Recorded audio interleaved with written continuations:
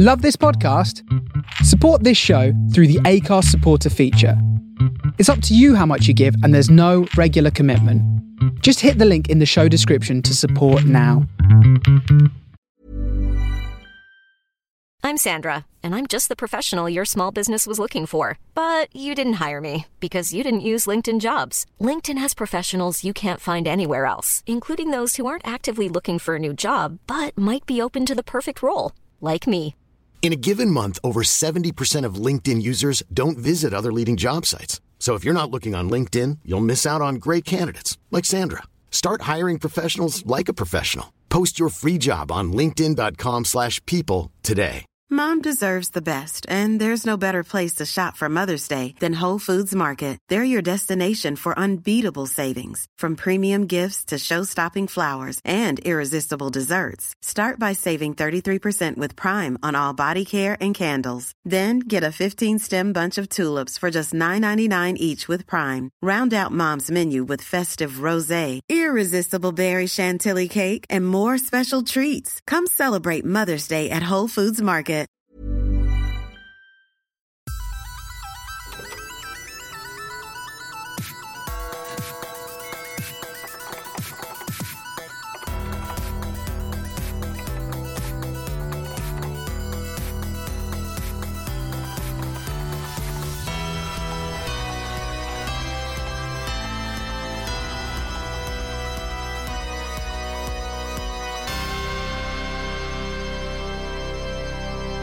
Greetings and welcome to Under Consultation, the podcast going through the UK's greatest video game challenge TV show, Games Master, and the shows that came in its aftermath. I am one of your hosts, Luke Owen, and I'm flying solo today as, I'm flying solo at least for this intro portion, as I'm going to be sitting down with the co-creator of McNeil and Pamphilon Go 8-Bit, the very successful Edinburgh Fringe comedy show that spun off into its own London-based show. They got a bit of a residency. I mean, you're going to hear Steve talk about this in a second. And then became the TV show Dara O'Brien's Go 8-Bit. So I'm going to be chatting with Steve about that, about the genesis of the show, the successes of the original show, and how that translated to TV, and the very, very difficult process that Steve went through getting that show made. And I'll be honest with you, when you finish this episode, you might think to yourself, it's amazing they got anything done. So without further ado, let's head on in to this chat.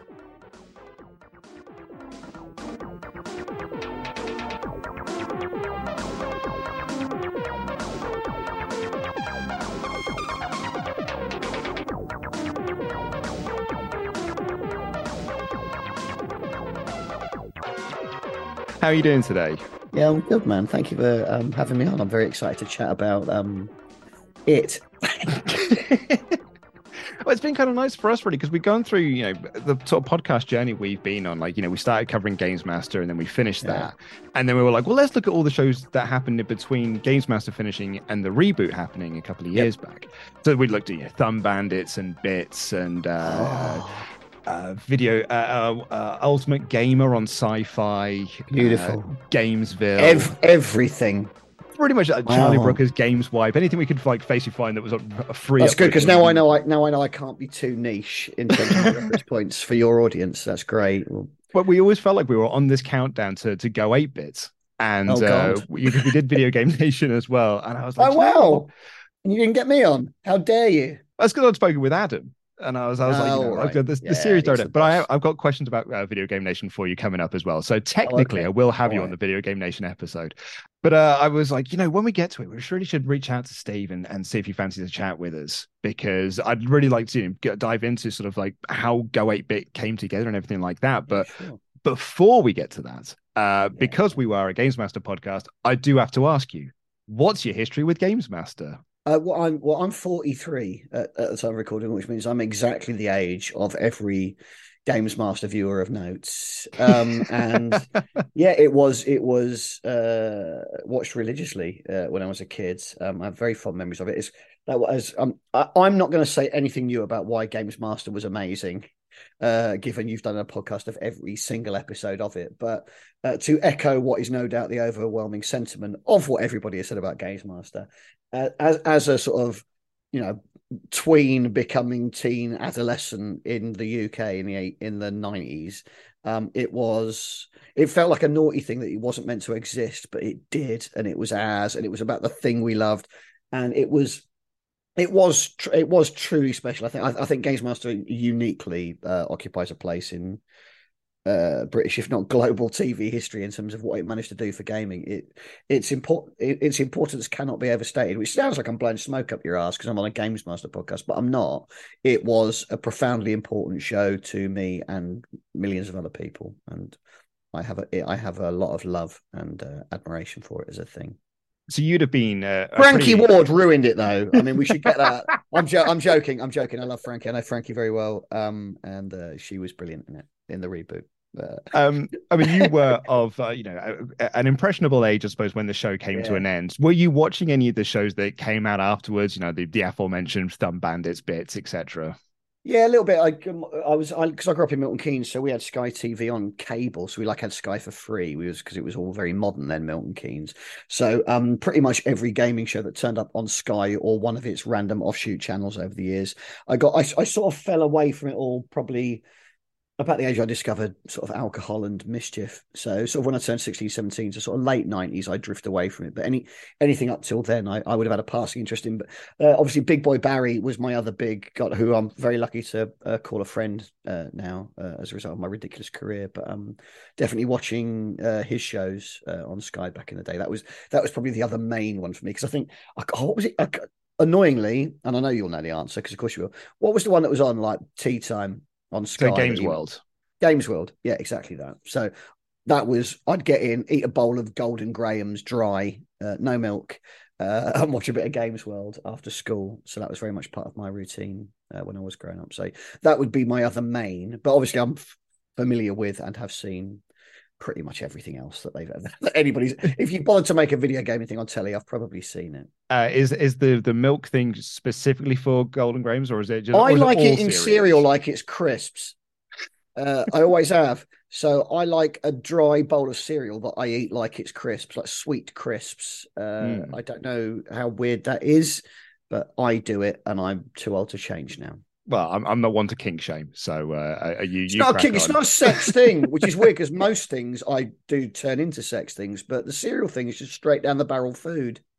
So let's talk about you said then the incredible career that you've had, the bizarre career that you've had. What was let's go with bizarre, not incredible. What was your comedy career pre Edinburgh Go 8-bit? Okay, it was really weird. So I got into performing quite late, I guess. I'd always been into it, so I did the school plays and all that sort of stuff. But I went and I did a management degree. I got a proper job when I left school. And then I hated it. And so I sort of got into amateur dramatics and things, little local community arts things. But I wanted to do it properly. I'd always quite enjoyed it. So I went to theatre school when I was 25, 26. And I'd always lent towards comedy. So I tended to do better in like comedic roles and things.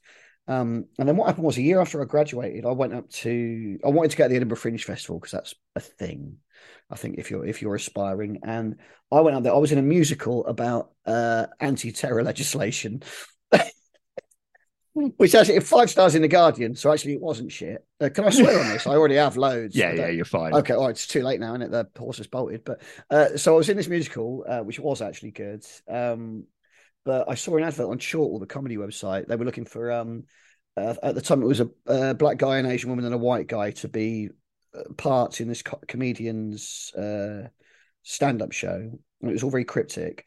But I was the only white guy that replied, so I got in it. And what that turned out to be was Brendan Burns' show in 2007, which won the Perrier or whatever it was called at that point. So I sort of walked arse backwards into winning the biggest award in comedy by proxy to another man. And I had a small role. Occasionally the clip goes viral of me and Sajila's role, who played my sister in it, because out of context it looks like something it isn't. So yeah, once every couple of years I'll get harassed by all my friends going, "Is that you?" Yeah, but it's not real. But I enjoyed that. And as my background was in acting, this is a long answer, because my background was in acting, I didn't want to do stand up. I wasn't brave enough to do stand up at that point, but I thought sketch comedy would be all right. And Matt Holt, who was one of the directors of Brendan's show, he ended up helping me assemble a bunch of like-minded actors with a comedy leaning. And I got a little gang together. There was 15 of us initially. Then there was 6. And then when everybody had finally left, that left only me and Sam Pamphilon. So nobody else would work with us, but we stuck together and did sketch comedy for about 3 years. I was Rick Mayall's understudy in a Michael Frayn play, and his brain fell out his ears, so I had to be Rick Mayall instead of him. And that didn't run for as long as they intended it to as a result. But I was warmly received by the critics, but I don't have quite I mean, then or now, I don't have the draw of a Rick Mayall on the box office. So I was cursed a failure. But so I was doing well as a comedy actor for a bunch of years, and then drifted into comedy. You didn't have Nintendo calling you to be like, we're going to redo the Nintendo adverts from the 90s that Rick Mayall did, but we're going to get you to do them instead. I have never had Nintendo call me. So you're working with Sam. I'm assuming this is where the origins of Go 8-Bit begin. Nearly. We did 3 sketch shows. So we 2010 to 2012 we did sketch comedy for 3 years, and then we'd got a sitcom in development hell at the BBC, and it came to sort of signing up for the Fringe again, and we hadn't written anything. We'd got like, I'll try to remember now. We had a song that was rubbish. And a sketch about shades of white paint. And so we decided we wouldn't go to Edinburgh and spend 10 grand. Be a lot more now, wouldn't it? But 10 grand was obscene then. So we weren't going to go. But I was in a comedy play up there by Garrett Millerick, who's a brilliant stand-up who's doing really well at the moment. He'd written a play. So I went up and did that. And we'd originally, when we were going to go up to Edinburgh, do Go 8-Bit as just a fun thing at the weekends. And I said, I can't, there's no point if you're not coming. But Sam said he'd pop up and we'd do it anyway. So all Go 8-Bit was it was meant a bit, because the Fringe is horrible. We never had an easy run. We just thought if we could just get all our comedian friends leathered and play Mario Kart and swear at each other, that would probably be funny enough to charge people to watch. But even if it wasn't, if we'd been flying all week and nobody had come to our sketch show, or we'd had a dreadful review, we could just get wasted and play video games. That's all it was. Like obviously the Games Master podcast, the original, the first posters that we had, 2013, the sort of strapline was literally like Games Master in a cupboard drunk. Was like how we build Go 8-Bit. It's the original show. So the Games Master influence and brand was there from day one. So I read online that it was kind of the Wii that was a bit of a sort of a turning point for you in terms of this, because it had a load of retro stuff on it. Is that kind of like it? How big was the Wii for you then? The first Go 8-Bit show, so the 2013 one, the first year we did it, the live show was entirely run off a Nintendo Wii. And that was, I'm trying to think what games we played. It was because of the virtual console. So what it did was it was very lightweight, very portable. It had a good retro library without having to bugger around with emulation or anything. So I think, and it had multiple platforms. So I think we did Mario Kart Double Dash, because Rohan was the other guy who directed Brendan Burns' show. He was the producer of Go 8-Bit at that point. He was a TV producer and he was helping us develop it. So we played Mario Kart Double Dash, Street Fighter 2, Turbo, the best one, and Bomberman, I think, was the other game that we had in the show. And then a guy called Guy Kelly would complete Sonic the Hedgehog 2 in under a minute, blindfolded, with his feet. Was the other thing that was in the show at that point. Because, but so, you could do Sega, Nintendo, newer stuff, older stuff. Bomberman's just a great one for 4-player, obviously. So it was just the easiest hardware in 2013 to run that off. And it got, did you do HDMI out? No, I think I went through a converter, but it was the Wii U that had HDMI out, wasn't it? But it do component. It upscaled to 480p or something. So it looked all right on a big screen. No. I think I've said more than enough about the connectivity sockets on a Wii. Please move the conversation on to anything else.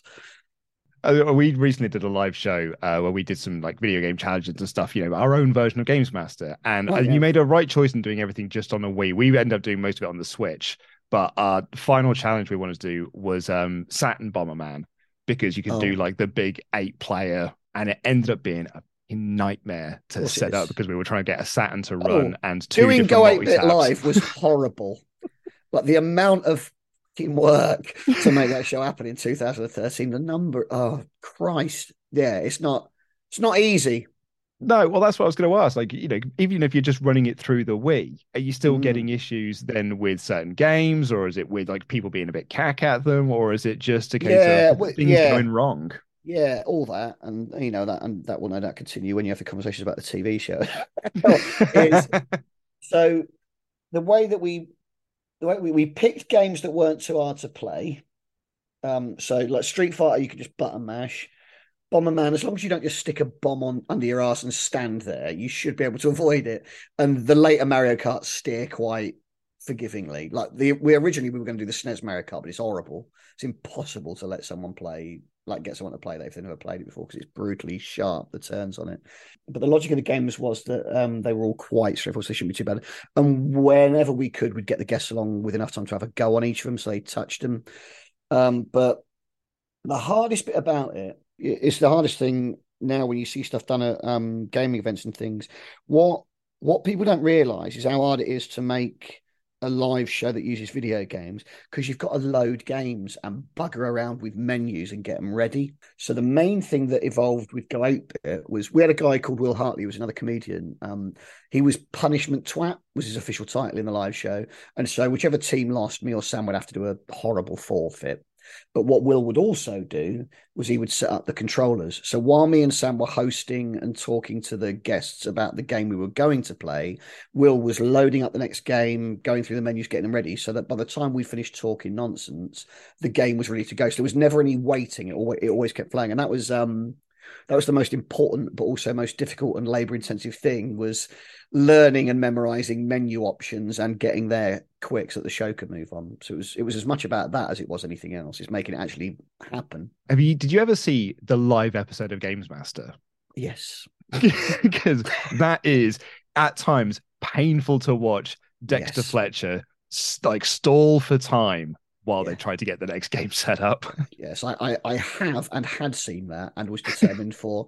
If you've ever tried to do a show to drunk people at midnight at the Fringe at the weekend, they would not have tolerated that level of bluster. We needed to bulldoze through it. And if somebody wasn't downing a pint of jalapeno brine, then they better be playing a video game. It would kick off. So there wasn't the luxury of breathing space in the live version of Go 8-Bit. But did it do well? I suppose that's the key to it. Is like, was the show successful? Was the reception to it good? It was amazing. It's the only time me and some have ever had anything approaching buzz. It was very cool because it wasn't billed. We didn't really talk about it, and it sold out. We added an extra show. Immediately got a residency in London. Immediately, like within like a month of Edinburgh, I think Roe had picked it up for development for telly. Uncommonly successful. Sort of how it's no coincidence that it was Dave who picked up, obviously ran with Taskmaster just before, sort of looking for those late night gang show things up at the Fringe Festival. And Go 8-Bit just clicked. And it was incredibly successful. And I do miss those. Like, I don't miss the work, but the live Go 8-Bit in its original incarnation was quite a sight to behold. Do you have any like lasting memories of that original show, or the original shows that you did? Yeah, I think particularly the real original ones, where it was myself and Sam were the team captains. We would get other sketch acts to come on. So in the original one, like Jenny Bede, who's a brilliant comedy actress, she had like a video on YouTube doing like a version of Lana Del Rey's video games as Princess Peach. She came on and performed that live in between the games. Beast has got a great sketch about Mr. Needle Mouse as the original Sonic the Hedgehog name. So we had like a sketch called the Real MacGuffins were another one. They wrote a sketch that was all puns on game titles, and so it was much more, because our background was sketch stuff. There was a lot of narrative and stuff to it. So it was very, very rich. There were songs, there was sketches, there was gameplay battles.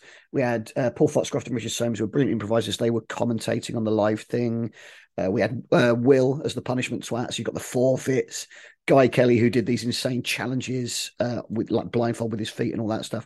There's like a whole especially when we did the first year, I think the first Edinburgh venue, it was like a 50-seater, and there's maybe 20 people on stage because we got guests as well. So you'd have me, Sam, Will, Guy, Paul, and Rich with the cast.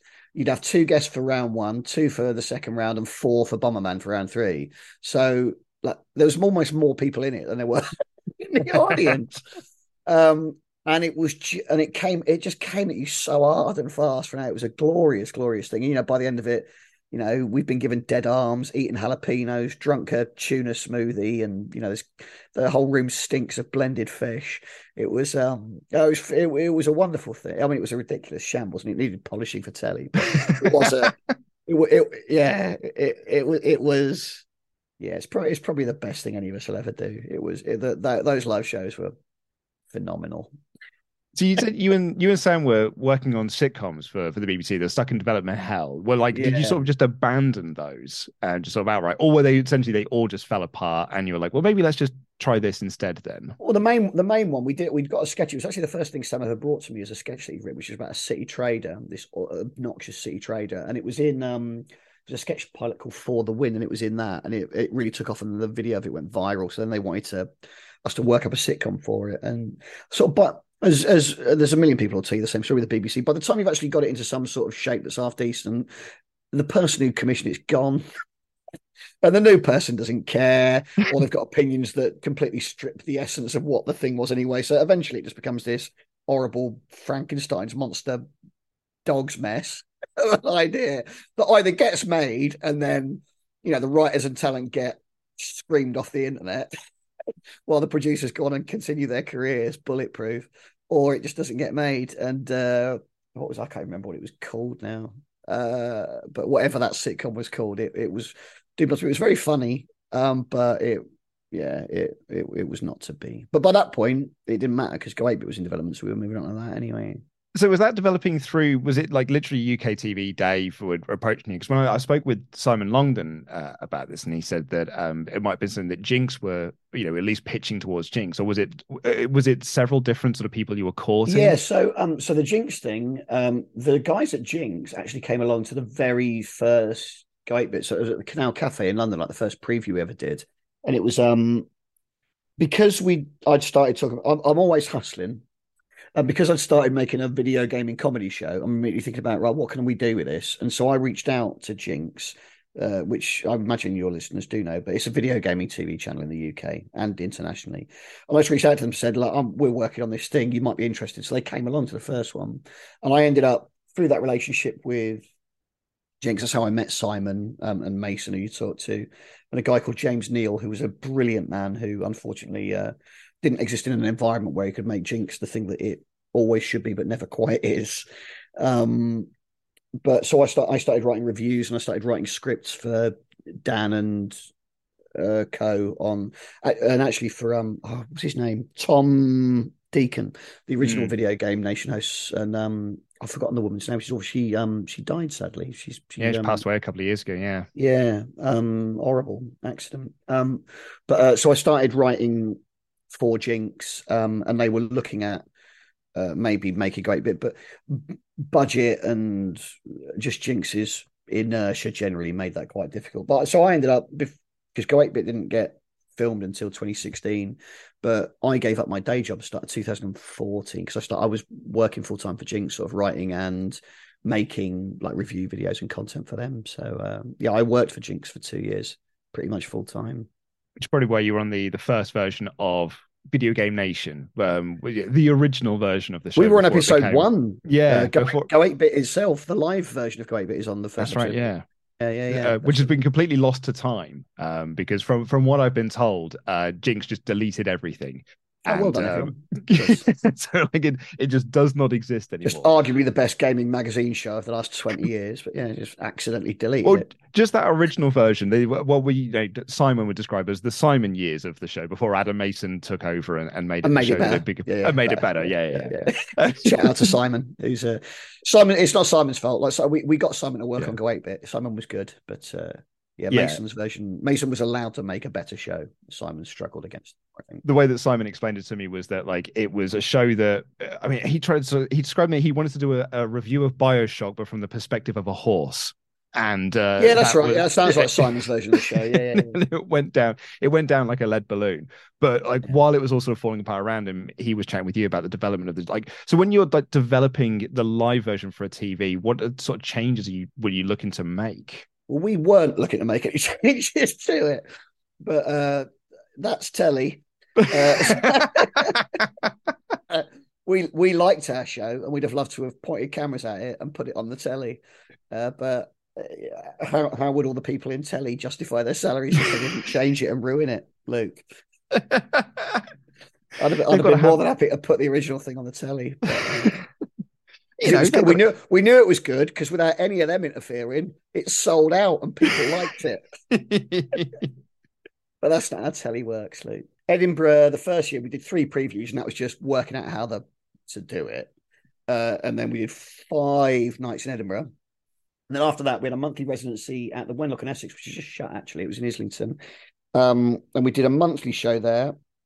And what we started doing was we would do a new show each time. So me and Sam would write a new song to open the show. We'd book different guests to play the games. We'd play different games. We'd always write a new video gaming sketch that we would do. And we'd book guests that also performed gaming material. So it was within, I think it had an interval. So it was probably like an hour and a half, 2-hour show that was new every month, which was a lot to turn over. There were a lot of people in it. But then as Roe, who by that point had given us an appallingly small amount of money to try to get it on the telly, we started to repeat things month to month because what we were trying to do was refine what we'd got and make it better in the hopes that the TV people who said they'd turn up would actually turn up and see it and then make it.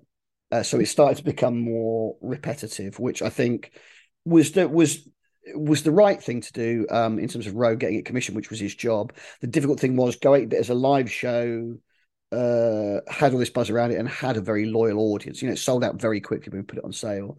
And when that repetition came in, then some of the audience would quite reasonably sort of drift away from it because they've seen that. So that tension between doing a live thing for its own sake and getting something made by telly, that was sort of the first tensions of that because we just wanted to make continue to build that successful thing that we built. Just lastly before we kind of move into the the development with the TV shows and stuff. Yeah. Who Go 8-Bit? Was it you or Sam that came up with that design? Clue. The name's Sam. Actually, the name is Sam's contribution to the Go 8-Bit story. Which is an appallingly low rent pun on Go Ape Shit. Yeah. Which is again, a moment ago, you're going to talk about this. So when it was a live show, McNeil and Pamphilon go ape shit, right? Mm-hmm. That's a shit pun, but that does make sense. Dara O'Brien's go ape shit doesn't mean anything, does it? And that, if you want an understanding of telly in a nutshell, that.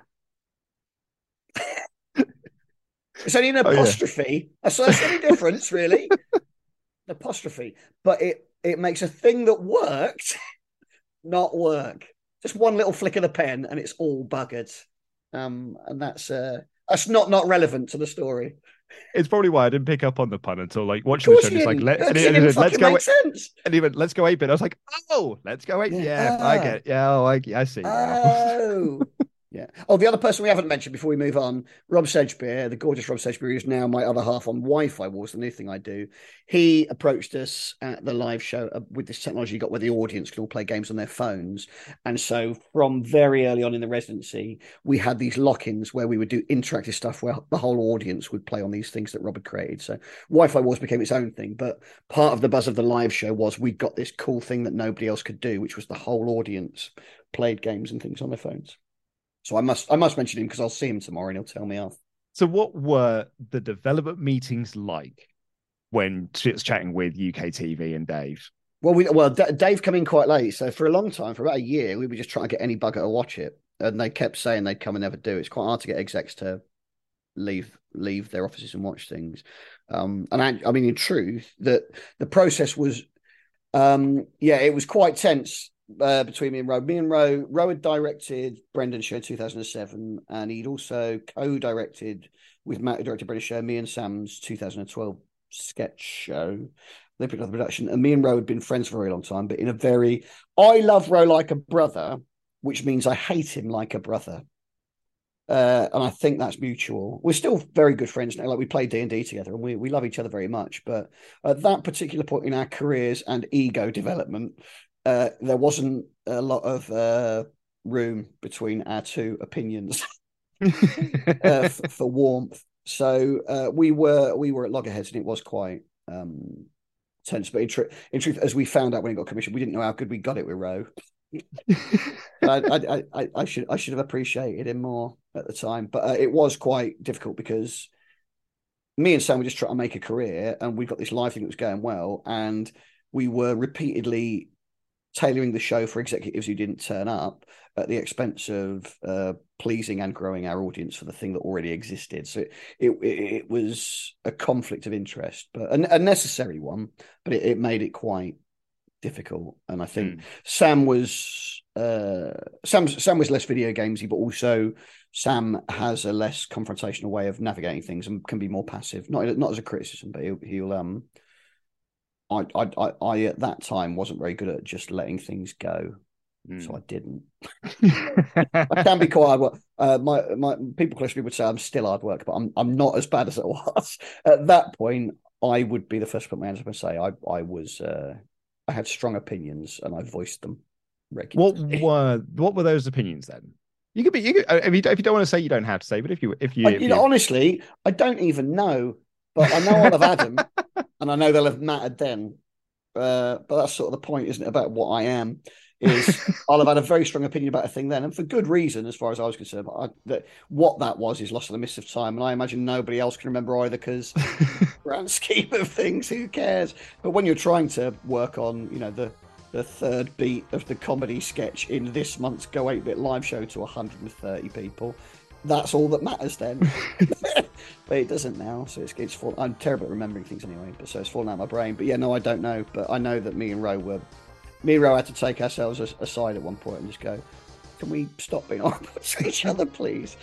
Because we love each other, and this is horrible.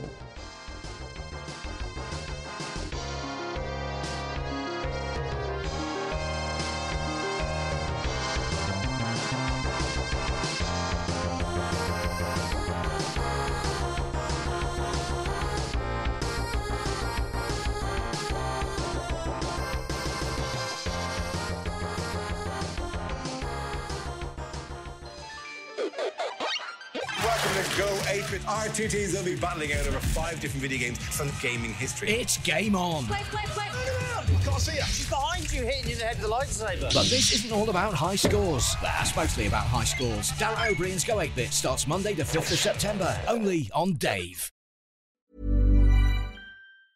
Mom deserves the best, and there's no better place to shop for Mother's Day than Whole Foods Market. They're your destination for unbeatable savings, from premium gifts to show-stopping flowers and irresistible desserts. Start by saving 33% with Prime on all body care and candles. Then get a 15-stem bunch of tulips for just $9.99 each with Prime. Round out Mom's menu with festive rosé, irresistible berry chantilly cake, and more special treats. Come celebrate Mother's Day at Whole Foods Market. Hi, this is Craig Robinson from Ways to Win, and support for this podcast comes from Invesco QQQ, the official ETF of the NCAA. The future isn't scary. Not realizing its potential, however, could be. Just like on the recruiting trail, I've seen potential come in many forms as a coach. Learn more at Invesco.com/QQQ. Let's rethink possibility. Invesco Distributors, Inc. Hi, I'm Daniel, founder of Pretty Litter. Did you know cats tend to hide symptoms of sickness and pain? I learned this the hard way after losing my cat, Gingy. So I created Pretty Litter, a health monitoring litter that helps detect early signs of illness by changing colors, saving you money and potentially your cat's life. Pretty Litter is veterinarian developed, and it's the easiest way to keep tabs on your fur baby's health right at home. Go to prettylitter.com and use code ACAST for 20% off your first order and a free cat toy. Terms and conditions apply. See site for details.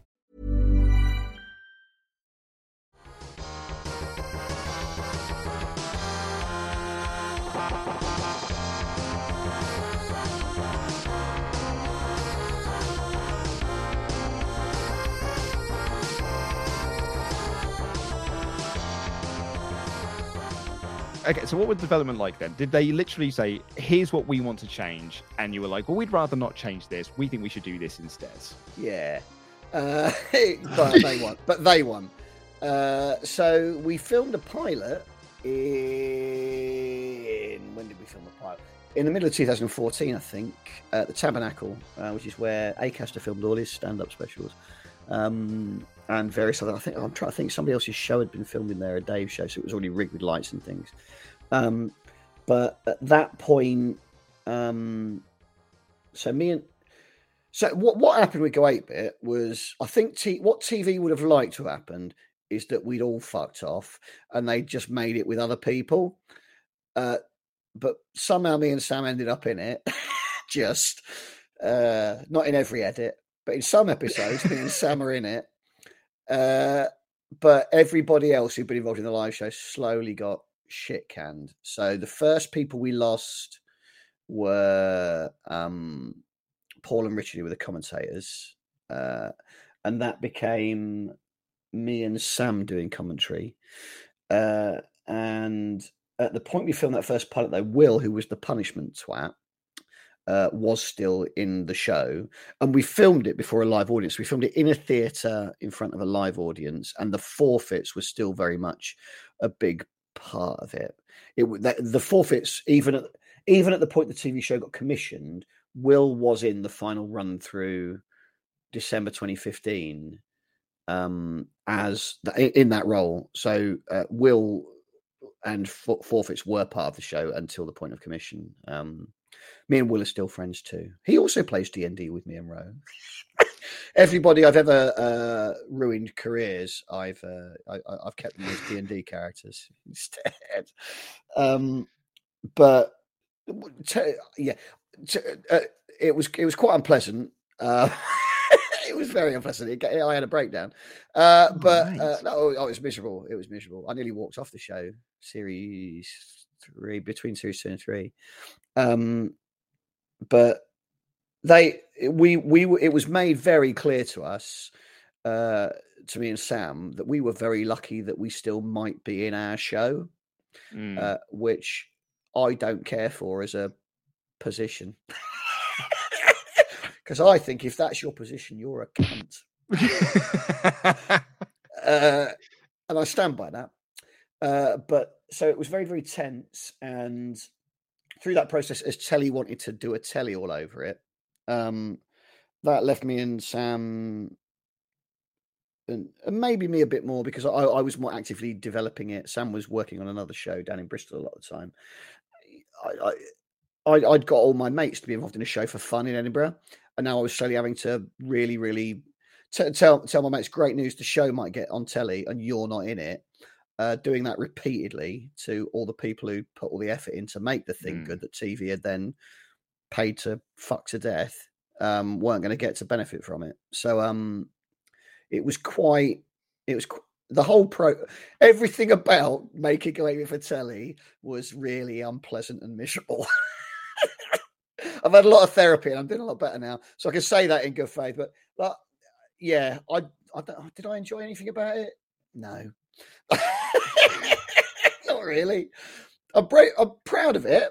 It could have been a lot better than it was, but I am proud of it, and I know a lot of people love it. I don't want to be completely down on it, because if you haven't had to live through the politics of it and just accept it at face value as the final thing that it was, it's a perfectly serviceable show where funny people play games, or people from soap operas in series 3 for some reason. But generally it's a solid show, but it could have been a lot more. And the way in which what it taught me was, it's why I do Wi-Fi Wars now, just do a live show. Me and Rob are the bosses and we do it if we want, is the nature of taking something from a fun thing done with passion by a group of people and allowing that to exist in a sort of corporate model. The compromises you have to make aren't ones that I'm comfortable with. And I didn't know that at the time. And unfortunately I discovered that in the process. And it left a bitter taste, but what we wanted the show to be was almost always at odds with what the TV channel needed. And it's not that they're wrong. It's not that they were they weren't trying to make a good show. It's just it wasn't the show that we were trying to make. Yeah, and that can only lead to conflict or resentment or people being at loggerheads, because at what point do the creative energies behind the show not get to say what the show is creatively? Yeah. Because I suppose one of those big changes coming in is Dara, and it's, you know, obviously we joked about the title a moment ago, but Dara coming in, he's the host of the show. It is now Dara O'Brien's Go 8-Bit. Indeed. But was he at least pleasant to work with? No, Dara was great. I like, and again, Ellie, who we got in fairly early on, she'd hosted the Go 8-Bit stage at EGX with us. She'd sort of done gaming interviews, and she was a very big advocate of the show, and she knew her onions. So we really wanted Ellie on board, and we were delighted that she sort of got cast and was in that. She was definitely, you know, we were really, really keen to use her. And Dara is a legitimate gamer who, in every interview he gave, he was always very he always made the point of going, you know, Steve and Sam's show, and then I'm hosting it, but they developed it and they did this thing. He was very generous and kind in the way he made sure we got recognition. The way it was explained to us that it was Dara O'Brien's Go 8-Bit is that on the EPG, on the electronic program guide, people are sort of skipping through it. If they see the name Dara O'Brien, they'll watch that. So even just calling it Go 8-Bit, that doesn't mean anything to anybody, but Dara's name has some weight. So that's why it wouldn't be Go 8-Bit with Dara O'Brien. It's Dara O'Brien's Go 8-Bit, because then you see Dara's name and you click it. So there is a telly that might be bullshit in the way that everyone in telly thinks they know things and they don't. So at some point it has become received wisdom with TV execs that that's true.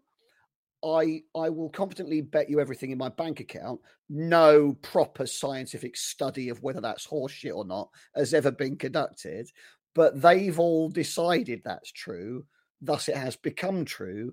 And for fear of losing their jobs by making a brave choice, everyone just goes along with that. And so that is why that is that. And that's a lot of the case with tellies. It's not bad people making deliberately divisive choices. It's people with careers who are trying to not waste £1 million, trying to go with the best guess at what's probably a good idea. But that is a far more conservative way of creating something than let's just get leathered at midnight in Edinburgh and see what comes out of that. They're very different approaches to making a thing. So I'm not down on UK TV, who were the only channel who took a punt on it, or even the production company, who again were the only production company, DLT, who were willing to give it a look in. I might have disagreements of opinion over the ways they conducted themselves, or the choices they made, or the way they managed the relationship with the creative core that grew the show, but they weren't trying to fail. Because no one is. Everybody believes they're right. But as the viewing figures show, they weren't.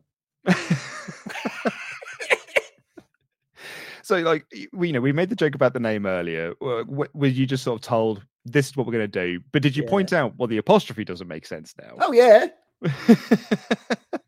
Don't matter. Doesn't matter. You go, doesn't it? Doesn't it matter what words mean? All right. I don't know how well that bodes for the comedy we're writing, but yeah, all right. Yeah, no, I'm sure it was. Right, you took that advice on when you wrote your book. The words don't matter. Oh, any old shit. Just remember, after about 8 lines, that's a paragraph, and then you start a new one. That's it. That's how words work. Yeah, no, it doesn't matter. When I spoke with Simon about this, he was telling about the original version of Video Game Nation, and then going on to this, he said that there was kind of like a difference of opinion between there were people, the telly people and the gamer people, and sort of like the series producer was sort of like leaning more towards the telly people and the gaming people. Like the way that Simon said it was like the series producer didn't like video games, so he just sort of wanted to do this instead. I did a stand-up show which in part sort of covered the genesis of this, and in that I talk about the first thing that I won't name them because that doesn't seem fair. But the first thing that person that Simon's referring to ever said to me when I met them, because they've been brought on board to series produce Go 8-Bit, was, I don't really like comedians or video games. And at that point, Luke, I had a feeling things might not be as straightforward as I'd like. Because our pitch for Go 8-Bit was, comedians play video games. There's only one word in that 3-word sentence that he actively didn't dislike. So 66% of the words in that are things he doesn't like. And the middle one's play. Because Simon also said that you had like almost a small pool of games to choose from as well. And it's like when you're sort of putting together the challenges, like how difficult is that, dealing with the companies and stuff? Because like in Series 2, like I'd only boil this one out. As James wanted to play Street Fighter 2, but you're playing Street Fighter 5. And it's a case of just Capcom just want you to play the new game rather than the old one. Sometimes there were several things. I have to be a bit careful how I phrase this one, but I can answer it. When we did the live show, I just played the games I wanted to play. So very similar to if you're on Twitch, just go, bugger it, I'll play that, and you do, and no one cares. We all accept that basically, if you made Street Fighter, you're delighted that an influencer with viewers is playing it, because the people go, oh, I'll buy Street Fighter. That it basically works as a model. We all just go, yes, all right. And that's fine. If you are the lawyer for a TV production company, you cannot sign off on that as a system, which means you have to get permission to use other people's IP. That is correct and necessary to apply to meet the requirements of being a broadcaster. That being said, there is a sliding scale of the level of reassurance and usage you need to secure. And what happened in the earlier days with Go 8-Bit was, and I must add this disclaimer for my own sake, I don't know that it was exactly this, but something to the effect of, we were looking to be able to, the wording was of the form of using the likeness of those video games in our show globally in perpetuity. So the reason for that was the production company wanted to be able to sell the show internationally.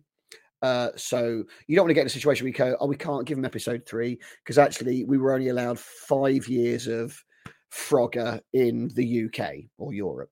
So I can't, so it becomes a mess. So you just need to be able to go, if I make this TV show, that's my product. So I want to be able to sell that product forever to everyone.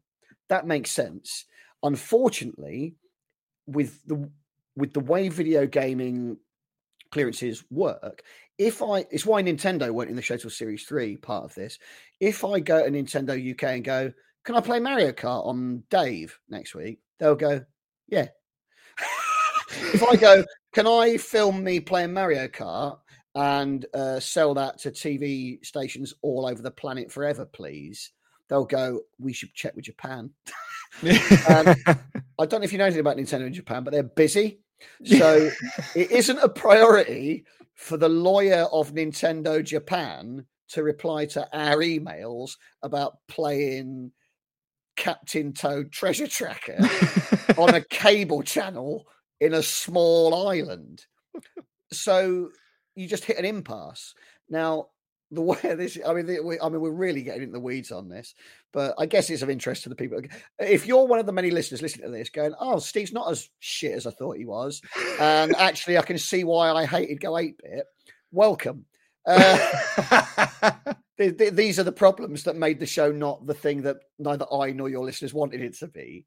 But what UK TV, the company that owns the Dave TV channel, needed was the ability to show those games on UK TV and on their online platform for, say, 2 or 3 years. So all we needed was 3 years UK, which somebody in a UK office for a lot of games companies, I've referenced Nintendo, I'm just using them illustratively, but any games company in the UK could probably gone, yeah, fine, we'll sign it off now. Because the production company wanted to be able to monetize the product they were making internationally, and because they wanted a level of reassurance that they'd got their asses covered, by asking for something more onerous than we needed for the UK one, we ended up with nothing. So that made it harder to even make the thing just for the UK. So for the games clearances as a thing, what we could and couldn't use, that became far more of a thing than it needed to be for that UK show. But as ever, it wasn't people trying to deliberately ruin my lovely baby. There was a valid business case and a point of view that made that necessary for certain parties. Unfortunately, if too many people involved in trying to make a thing like Go 8-Bit all just hold their position, it's very hard to do anything because it's quite a complicated set of moving parts to make a show like that exist. So that's a very long answer, but accepting the fact that I now add the disclaimer, legally that might be horse shit and I'm not blaming anyone. That is the essence of why it was so difficult to get games clearances on Go 8-Bit. I promise you, like, I don't want all of my questions to feel like, and why was this bad, and why was this difficult? But from what I've been told, making Go 8-Bit was really bad and difficult. There's a nice thing exists now. I don't want to be down on it. Loads of people love that show. Over 1 million people watched it each week when it was at its peak, and a lot more have watched it since online. It was a very successful gaming show, and people love it. I've had a lot of people come up to me at live shows saying, it sort of got us through lockdown. We would just binge watch that, and we had a lovely time. It's what got me and my kids to start talking about video games. I've been told 1 million lovely stories that make me very proud that we made it. But as we're here talking about making video gaming TV, I owe you nothing but honesty, and it wasn't easy or fun making Go 8-Bit. And I believe one of the real tricky things was tech issues. So the way it's described to me is because you're playing it off the big screen, there was lag. And that meant that people were having their inputs and stuff, and the inputs they were doing weren't really matching up. There's a couple of seconds behind on what they're doing there. No, and it really, maybe more than anything, that contributed to the murder of Go 8-Bit's longevity, because I think when the first series came out, it was only 6 episodes. It was new. Telly had never thrown that much money at gaming, really. It was really expensive, Go 8-Bit. We've got a rotating stage, the massive wall. Booking proper, like Bob Mortimer, like proper talent costs money as well. To book guests like that on the show was very, very expensive. And so I think we, the gamers, were by and large delighted and shocked to see that Telly had actually made a thing with production values of more than £6 about video games. So there was a lot of goodwill around that. And because it was new and exciting and they pushed it and it was shiny and it was different, it was successful. And what that meant, as Dave often do, they very quickly, if a thing's gone well, they want to make loads more of it. So they immediately commissioned series 2 and 3 and made them 10 episodes each. We were going to make another 20 straight off the back of those 6. And the spin-off show, which is better, Go 8-Bit DLC, which we made 10 episodes of. So in the space of 4 months, we filmed 30 episodes of telly in 2017. It was relentless. But there was, through that, there was a dilution of what it was. So the goodwill existed in series 1, and the goodwill actually sustained on DLC, because that was clearly people who knew about games, who cared about games, getting into it and talking about games and having fun, not worrying about it being an in-joke or a thing you needed. Go 8-Bit always, because it was treading that line of light entertainment, needed to not make non-gamers not watch it. Or it felt it did. I don't think it did. I think there's enough people who play video games for you not to care. But telly had an anxiety about alienating non-gamers. So Go 8-Bit had to spoon feed you. It was, what is Tetris? Everyone knows what Tetris is. And if they don't, they're not watching this. So you don't need to explain. Just play fucking Tetris. But Go 8-Bit, I understand why the main show needed to and the other one didn't. But because of lag and us becoming more part of the furniture, series 2 of Go 8-Bit was where the gamers on social media started to lay into the show a little bit. And one of the main criticisms it got was, why the fuck are they booking people who don't know or like game? None of these pricks that are coming on can play games. So I don't want to watch people not know how to fucking play video. They should be playing it and playing it well. But they were all good at playing games. And when we were in the green room, which we had set up with consoles with all the games, we'd get them into us before and get them to play the games. Me and Sam would go and sit in with them, have a chat, make sure they knew all the buttons, all the controls. If they hadn't played them before, we'd let them know in advance what the games were so they could prep them at home if they wanted. But there was, if you've seen Go 8-Bit, where we all sat, the sofa, that was on the edge of this massive revolving stage. And from the consoles, which were by our feet, because we needed the connectivity of the controllers, so the controllers were near the consoles, you then had a wire that ran all the way to the middle of the revolving stage, because it had to, because the way it was built, because it rotated, drop down, then run all the way across the studio floor, massive TV studio floor, up the wall into a gallery that's about 40 foot high, into that desk, then send a vision feed back from there, back to the studio floor, into the LED screen. And by the time you sent a video, no matter what, and we've got all the toys, no matter what you're doing, by the time the video's got to that screen, there's lag, and quite a lot. Now, in some of the games, it could be half a second to a second of lag, which to a non-gamer won't sound like much, but I challenge anyone who thinks they're good at timing the jumps in Super Mario Brothers to do it if I give you a second of lag. It is. I actually got quite good at it because I used to practice on the studio floor in the rehearsals and get a feel for it. And I can play games preempting turns and things in racing games because I had to, because I was meant to be a gamer and I didn't want to be humiliated being rubbish as the gamer on the gaming show. But the guests, quite rightly, got, Susan Cameron was just doing donuts in a tunnel on Ridge Racer. Like, she can smash that course on Ridge Racer. She can't smash it if when she turns right, it doesn't turn right. So she presses it again and then it turns right. To it. It's just, it's impossible. And the reason given initially was cost, that it would be too expensive to have monitors on the desks. And actually, when I offered to literally pay out of my own money to put monitors on the genuinely, so I'll pay for them. I will pay for monitors on set. What it became apparent was that they wanted these low camera angles of our faces, and they didn't like the idea our eye lines would be downwards at monitors because visually it would look bad on TV. The problem with that is, yes, it might look slightly worse if our eye lines aren't as visually appealing to traditional telly, but if everybody on the show where you compete on video games can't play the video games, it doesn't matter how nice our faces look. The gaming is a waste of everyone's time. And that's what the show is. It's competing on games. So again, it's that telly versus gamers thing. And it was a big point of contention between us. You've got all the gamers going, you've got to have monitors with zero lag, or you can't do the thing. And production, again, naming their names, going, I'm not having shit cluttering up the desk and getting in the way of the shots. That ruins the thing. What should have happened was that the set and the camera shots were made sensitively around monitors, which were as much as possible made invisible or minimal in terms of impact on the screen. That should have been the solution because it's the only way you can do it.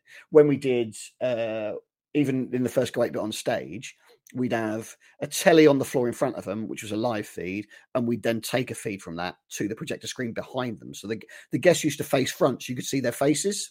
So you'd watch them screaming, and you could see the game going on behind them. Is always how we did it live, because as with so much of it, we'd solved it live. We already knew how you had to do it because we'd had to make it work in front of a live audience. But yeah, so that was the issue, the lag thing. It was huge, and for me, it wasn't respecting games as being the heart of it or trusting in the games being the entertainment themselves. And it was then this tendency, as they'd lent into light entertainment, to book not comedians. It was comedians play video games is what it was, because if you make a comedian play a video game, whether they're good or bad, they're funny. And that's entertaining. If you get somebody on who's like Simon Gregson was a very nice man, but he's been a soap actor for 30 years and he's not predisposed to be spontaneously funny about video games when he's also trying to play them, because a lot of people shut down. And so by booking not funny people to be guests on that show, that also had an impact on how entertaining it was. But the lag was brutal because it became, the third thing, it's all coming back. They originally, the way the show worked to balance when me and Sam did it live and for the TV show was, I'm a gamer, so I get the non-gamer guest. Sam's a non-gamer, so he gets a gamer guest. By series 3, they were putting the gamers with me for some reason, because they thought the balance of whatever the talent was looked better or whatever on screen on the sofa together. And Sam ended up with a lot of the non-gamers. So the episode I remember the most was I had Nish Kumar on my team, and I think Sam had Anna, I want to say Richardson. She's not a comedian on his team. She never played some of the games in her life and had no idea. And it even made the edit. There was a point where Dara sort of said, "Oh, so how are you feeling? Do you think you're going to win?" And I said, "It'd be weird if we didn't at this point." It's like, well, you've got two gamers here who've played it, and you've got two dickheads over there who've got no idea what you're talking about, who don't know their way around the controller. So, yeah, I think we'll win again. Because, who's going to win this race? The guy with no legs, or it's So, which again is about thinking about the visual making a light entertainment telly show and going, yeah, but hang on, they're all actually doing something, and that's games. So it was the lack of respect or mindfulness paid to the gaming is I think what killed the show. I think if we'd have stuck to our guns and only booked comedians, balanced the teams between me and Sam as they should have been, and solve that issue that made the gameplay actually legitimately exciting and good and close, I think it would have run like Taskmaster has. But there were enough things done wrong that it just sort of drifted away. Less people came back to it because either the guests weren't funny or the gameplay just wasn't good enough to enjoy watching. I think it was too one-sided. We've already recorded like our review of the first episode of it. Like that's the episode we looked at, which was Susan Kelman and David James. That's a good one. It is good because I really enjoyed the fight between you and David James on Tekken. Yes, and I thought like David James is a really interesting guest to book on this because I thought, well, this is usually it's comedians. I'd have thought this would be. It was actually good because our only exception was that if they're proper gamers, it's all right. Yeah, and David James is a proper game. Jodie Kidd as well. We had Jodie Kidd. She was pretty because she builds PCs for fun. That's Jodie Kidd's proper games. Like, that's all right because then at least they can talk with knowledge. Well, plus as well, David James has got the history because he once gave us an excuse for being bad at a football game. Exactly. I was up all night playing Tekken. So like it's got a perfect in to be a guest on the show. Yeah, exactly that. Yeah. So that's true. That is important. That was all right. But the one, Gregson and Richardson and some of the other ones like that. In Series 3. What was it? Maggie Adarin Pocock, lovely, incredible scientist, incredible woman, but other than a game on a smartphone, I don't think she's ever seen a console. It's an odd choice to make them play a VR Battlezone game. Because must have been fun beating David James at Tekken as well. Well, I cheated on that. I got a bollocking on set for that because he was really good. And one of the secrets in the original live show was me and Sam would always be better or worse at the games to make it close. So if one team was winning lots, by having me and Sam play, we could sort of keep it interesting narratively for the sort of narrative arc of the show. And so that was one of the first ones we filmed the camp. In fact, it wasn't the first. The first one was Gorman and Josie Long was the first one we filmed, but I think they thought the cam one was the best one, which it was. But yeah, so when the menu came up, I bumped up the what do you call it? The sort of handicap thing. So right. I made his punches less effective than mine. And they didn't see it on the studio floor because I knew they wouldn't. But I know I could, as a gamer, I know I could get away with that. And then this will probably be a bit closer because I thought he was going to kick my ass. But, Simon spotted it backstage and mentioned it to one of the crew, and I got a right bollocking for that. Like, I think in their head they were like, "Well, that's cheating, and you can't do that." And you go, "Gamers cheat." Like, absolutely call me out on it in the show, and I'll put my hands up. But that's what you would do if you thought you were going to get beaten. You could get away with it. You'd change the difficulty.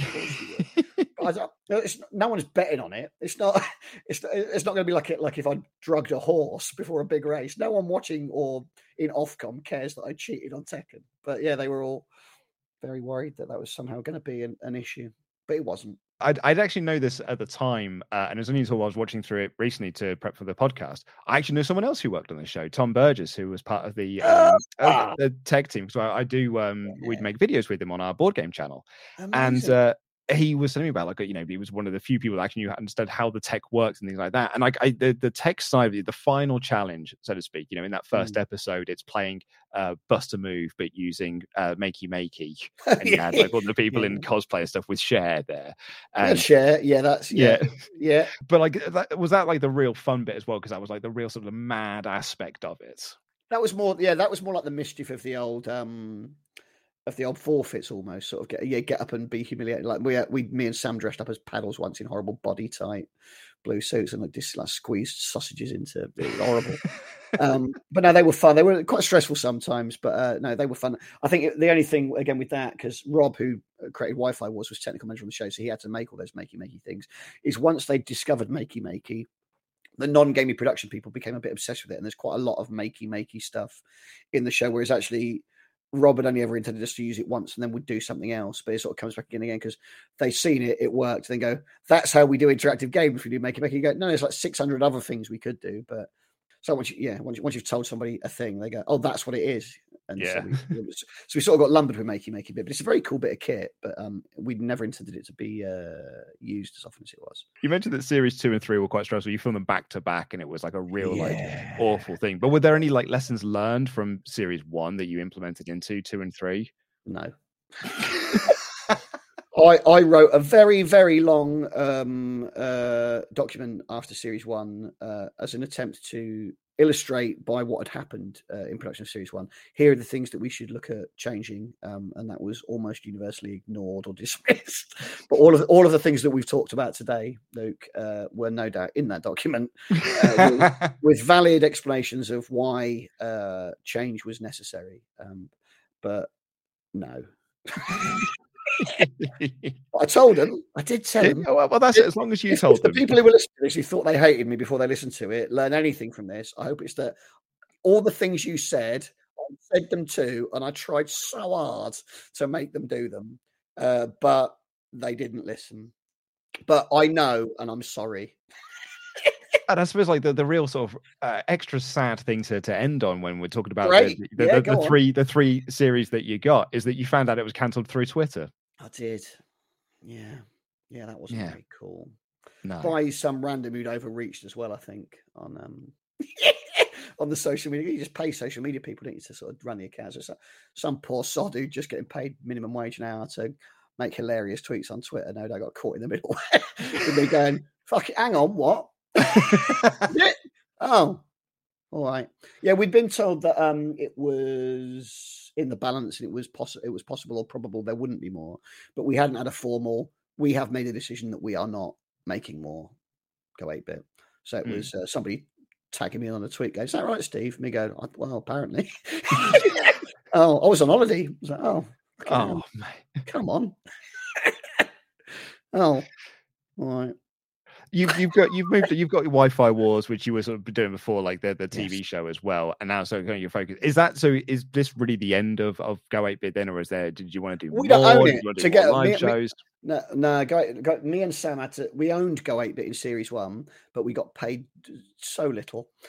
So me and Sam agreed to sell Go 8-bit, the name and the format, to the production company, so that we got paid better, which isn't great. But so it's not in our hands, and I imagine if anybody did choose to remake it at this point, given how much they didn't want me and Sam in it the first time, I doubt we'd be asked back for a reboot.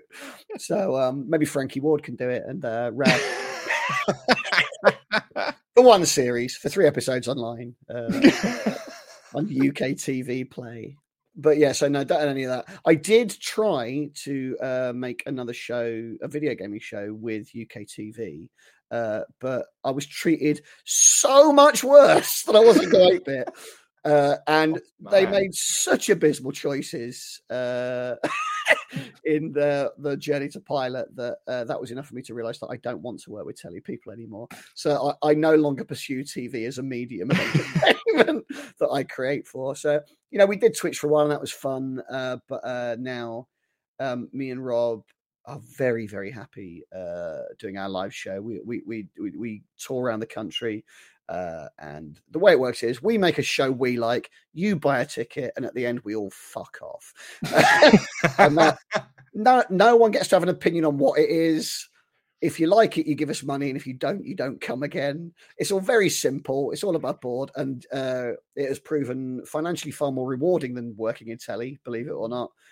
And spiritually, creatively far more fulfilling. So I am very, very happy pursuing a career that doesn't involve broadcast entertainment as a source of income. Like you said, the first posters for Go 8-bit in Edinburgh were like, it's like Games Master Bit in a cupboard of drunk people. Is that what you've got on the posters for this new one? Is like, you come, you pay, and then we all fuck off. Yeah, and then you all fuck off. Well, no, because we do a family show, so that wouldn't be...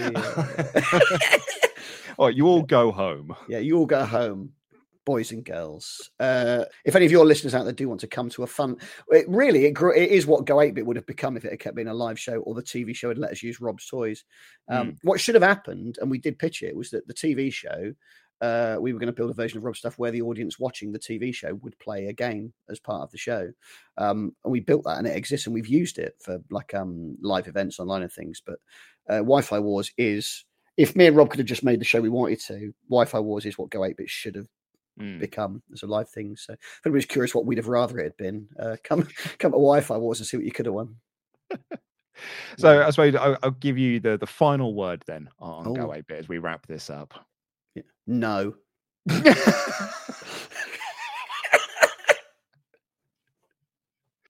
But if you like it, that's great. But no. I mean, I'll be honest with you. When I rewatched the first episode. When I watched it in 2016, I was like, oh, that's a bit of fun. But when I rewatched it, I was like, actually, it's way better than I gave it credit for. Like back in the day, actually, I thought our first episode's really good. People love it, and that's great. And I like to say it's a really nice thing that it exists. I have a unique relationship with it that isn't what a viewer would have with it. So I have my own feelings, but I wouldn't want that to detract from the enjoyment people do get out of it, because that's a lovely thing. It's nice it made so many people happy. Well, final thing then, plug away. What do you want to promote? What do you want to plug? Your podcast, obviously. Thank you. Well done for getting through it all and refusing to stop even then. If anything, we made it longer for ourselves. Like, we really were just going to stop after series 7. And we're like, no, let's just keep going. Let's just find more things to talk about. Start watching them again. We did talk about that at one point, and then we were like, no, we can't do that. That's another 3 odd years. If anybody wants to find out more about me, stevemcneil.com is my website. I've got a book about the history of video games if you're not sick of my voice. It's an audio book as well. I've got a stand-up show on there you can buy from Go Faster Stripe, download it, or DVD. Come to the live show, Wi-Fi. If you like video gaming comedy things, I make those, and there are various things you can acquire for money. But I won't be offended if you don't. No one pays for anything anymore, and everything's expensive now, isn't it? So keep your money. It's all right. And on that bombshell, well, thank you. Have you got a coffee? Or anything? Have you got like a donation? Sorry, I will let you finish. Have you got a donation thing? We have a Patreon. Yeah. Oh, they are. Well, they are. Plug that then. Don't give me any money. I'm doing all right. Stick a bit of money in the Patreon for the podcast you've listened to for 300 hours and never spent a quid on. Please. Thank you so much for your time today. I won't interrupt again now, Luke. I'm going to let you wrap up now. Nice clean out for the podcast. And here we go. Sorry, I am shutting up now. Go. Thank you so much for your time, and I very much apologise that this might have been a more traumatic interview than you might have intended when you agreed to do this, because I've just brought up horrible things from your past. It's all right, I've got tablets now, I'm fine.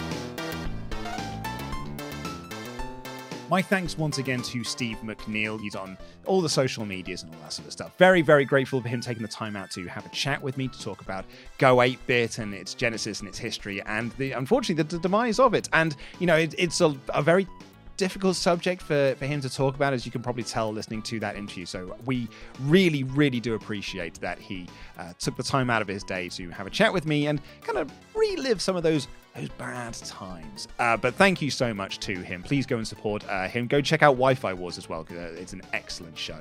But that is it for this episode. Thank you so much for listening. You all rule. If you want to find us on social media, we're at UnderConsolePod on Instagram and Threads at under.console, and you can send us an email to feedback@underconsultation.com. At this point here, Ash would tell me about the Discord, and you can go join our Discord and tell you about the Discord. So go and join the Discord. Link for that is in the podcast description. And then I will tell you about how you can back us on Patreon and get next week's episode, where we'll be reviewing that episode of Go 8-Bit 1 week early and ad-free over at patreon.com/underconsolepod if you back us at the £5 level. And then I'd run through all the £10 backer names, but I actually don't have those to hand, and I can't access them easily. If anyone who was at UCP Live 2.0 will know that I can't do it through my phone because the Patreon app is actually a little bit bobbins. So sorry about that, £10 backers, but trust me, you're all very much loved. If you want to hear your name read out, listen to last week's episode or something, or next week's episode, because they'll be read out again then. And actually, because I don't have that, I actually don't really have a good way to end this podcast. So I'll see you next time. Take care, everyone. Good night.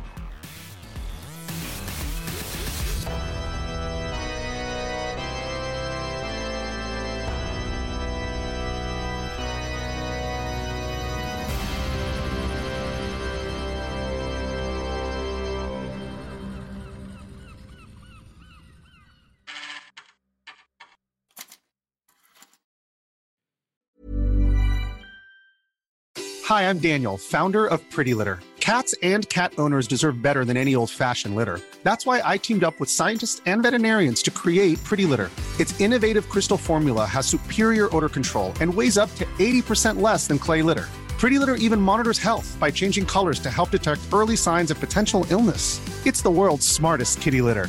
Go to prettylitter.com and use code ACAST for 20% off your first order and a free cat toy. Terms and conditions apply. See site for details.